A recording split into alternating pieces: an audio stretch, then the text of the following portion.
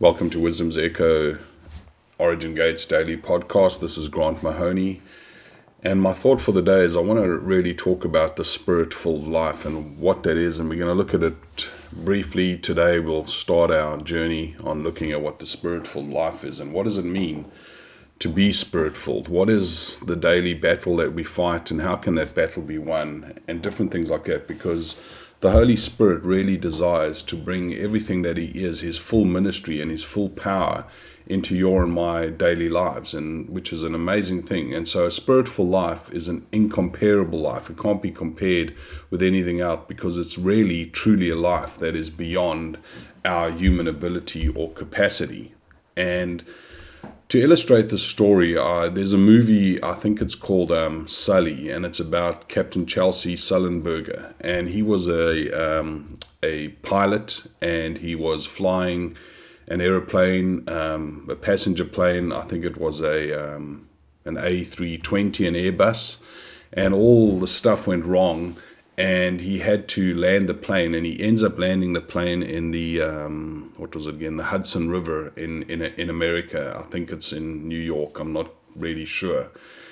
And when he was in that place where all the engines caught fire and the whole plane was disabled, and he had to glide this plane in, he goes and he describes the emotions of that moment. And this is what he says. He says, the worst sickening pit of your stomach falling through the floor feeling that he had ever experienced. And so for this time, he had all this stuff going on in his head. He has 150 odd people whose lives are hanging in the balance and are basically, if he doesn't get everything right, if there isn't accuracy in every decision he makes, all the stuff could go wrong and there could be an incredible tragedy and all these people could die. And anyway, he lands the plane in the river and all the passengers were safe. And the thing that I find interesting is that he was... When you watch the movie and you look at his life, and there was an interview that they did with him after the incident, and this is what he said. He says, one way of looking at this might be that for 42 years I've been making small regular deposits in this bank of experience, education and training. On January the 15th, the balance was sufficient so that I could make a very large withdrawal. And I mean, if you think about him, if you think about what he must have gone through, if you imagine the internal struggle that this man had in bringing that aircraft to rest on the river, every human emotion would have been screaming at him to be fearful, to panic, to react hastily. But with all this quieting strength, he chose to call on 42 years of experience. And so with absolute focus, he ignored all those natural responses that he might have had, and he maintained his composure and his control. And that's very much how it is like with us. The day you and I trusted Yeshua and we asked him to come into our lives, and the Holy Spirit came into our lives, we began a very similar struggle. Because as a child of Yahweh, you were given a new nature by His Spirit. And the Holy Spirit brought into your life a new set of desires and a new creature with all the potential to live a holy and godly life is you right now. And so your old nature, or the old man, as the word often refers to it, was crucified with Christ. In other words, our source of our sinfulness was done away with, and you were given a new nature with good desires through the Holy Spirit.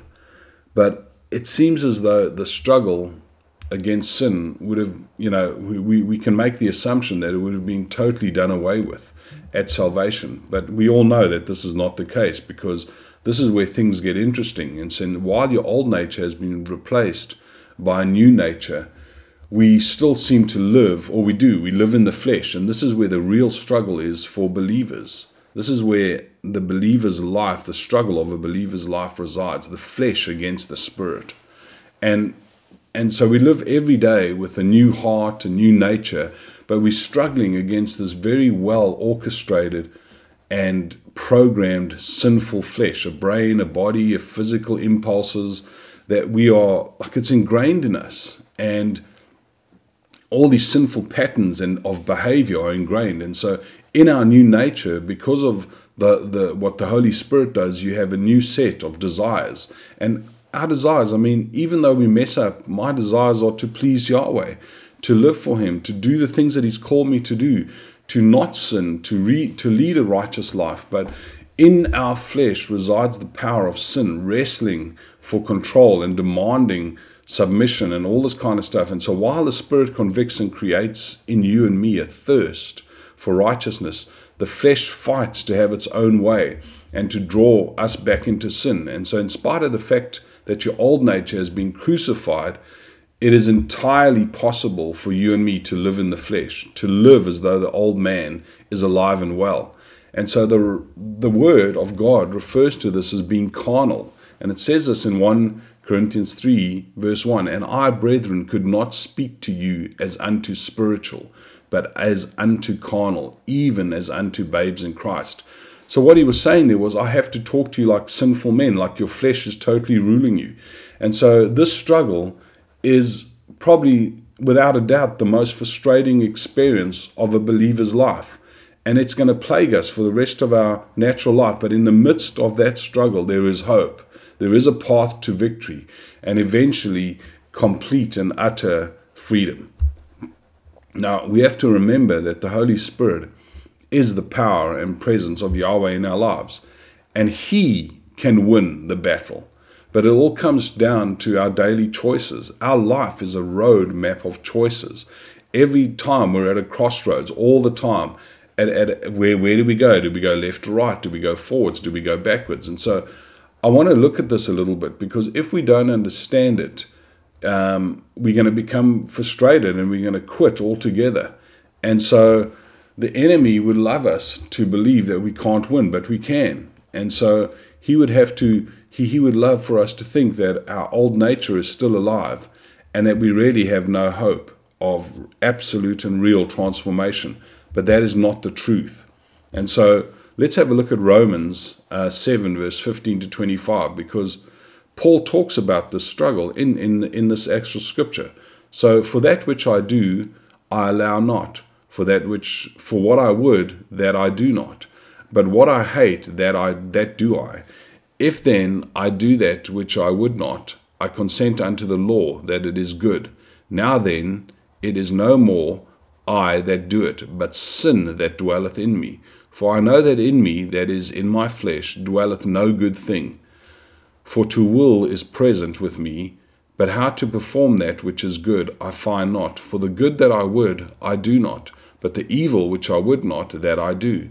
Now if I do that I would not, it is no more I that do it, but sin that dwelleth in me. I find then a law, that when I would do good, evil is present with me. For I delight in the law of God, after the inward man. But I see another law in my members, warring against the law of my mind, and bringing me into captivity to the law of sin, which is in my members. O wretched man that I am, who shall deliver me from the body of this death? I thank God through Jesus Christ our Lord. So then, with the mind I myself serve the law of God, but with the flesh the law of sin." So when you read that, you can almost think like Paul's totally confused. On one hand, he speaks of his good desires, and on the other hand, his bad performance of those desires. He makes it very clear that his heart has been implanted with the will to do good, and that is the work of the Holy Spirit. But he also makes it clear that he struggles with bringing those good intentions into reality, which is like all of us. I mean, let's be honest. And so several times he makes a very important distinction when it comes to sin. He says, "It is no more I that do it, but sin that dwelleth in me." Now, this isn't blame shifting. This is what I need to make clear. This is truth. And it's a very important truth for me and you to lay hold of. Paul was saying, the real me, the new me, desires to do good. But the power of sin in me still fights against the performance of good. And he makes a very powerful case that the heart, which is the inward man, can delight in the laws of God, while the power of sin in his members or his body wars against the laws of God. So we have this dichotomy, this thing of this constant struggle, and it's what the Jews would almost call like plurality, good and evil, all this kind of stuff. And so are you getting the picture that I'm trying to paint? And after salvation, you are a new creature living in an old body. You are a new nature dwelling in a sinful flesh. And so there's this fight for control of your life every single day. And we can read it again in Galatians 5:17. For the flesh lusteth against the spirit, and the spirit against the flesh. And these are contrary the one to the other, so that you cannot do the things that you would. So it's important that we understand the difference between having a new nature and having a sin nature, because it is your nature of sin, because of that nature, that we are doomed to failure. But it is your nature, but what am I trying to say? But if it is your nature to do good, then through the power of Yahweh, that new nature can overcome the flesh. And this is the power of overcoming. This is why it's so important for us to overcome. And so I want to illustrate this in a way and say, we are not a dog, but you could believe you are a dog. And so in believing, you could act like a dog. And, you could bark, you could crawl around on all fours, you could eat out of a dish on the floor, and you could expect people to pat you on the head. None of this makes you a dog. No matter what you do, you could never be a dog, but you could be a person acting like a dog. And so here's the real catch, because if you believe you're a dog, then your actions will follow your belief. And it's exactly the same in a believer's life. If you believe you have a sin nature, then your behavior is going to follow that belief. And you'll essentially, you're going to believe that you're stuck in sin. You're going to reason, this is just the way I am. Isn't that something that so many believers say? This is just the way I am, And so in our life and in our growth, you will never move beyond your belief. Because if you believe you're a dog, then you're going to act like a dog. And this is why the word teaches that you are a new creature. Indeed, it says that you received a new nature at salvation. And we're not talking about a cleanup job or a reforming type of the job of the old nature. We're talking about a crucifixion. In other words, a death to the old nature, a regeneration, a new nature being born. This is what we're talking about. And so this is the work of regeneration, which is in Romans 6, verse 6, knowing this, that our old man is crucified with him, that the body of sin might be destroyed. So our first step, if we are wanting to grow and move in the kingdom and grow in the Holy Spirit and to have spiritual victory over the flesh, is to believe what God says about the new nature and the new man. Ephesians 4:24 says, and that ye put on the new man, which after God is created in righteousness and true holiness. Look at 2 Corinthians 5:17. Therefore, if any man be in Christ, he is a new creature. Old things are passed away. Behold, all things have become new. And so the second step to victory for us is to put off the old man and to put on the new man and to put on Christ. Just as you would put on a clean set of clothes every single morning. Ephesians 4:22, that you put off concerning the former conversation, the old man, which is corrupt according to deceitful lusts. So put that off. Put off the old man. Take him off. Galatians 3:10, and have put on the new man, which is renewed in knowledge after the image of him that created him. Galatians 3:27, for as many of you as been baptized into Christ have put on Christ. And this is also even addressed in Romans 12, verse 2. And be not conformed to this world, but be you transformed by the renewing of your mind, that you may prove what is the good and acceptable and perfect will of Yahweh.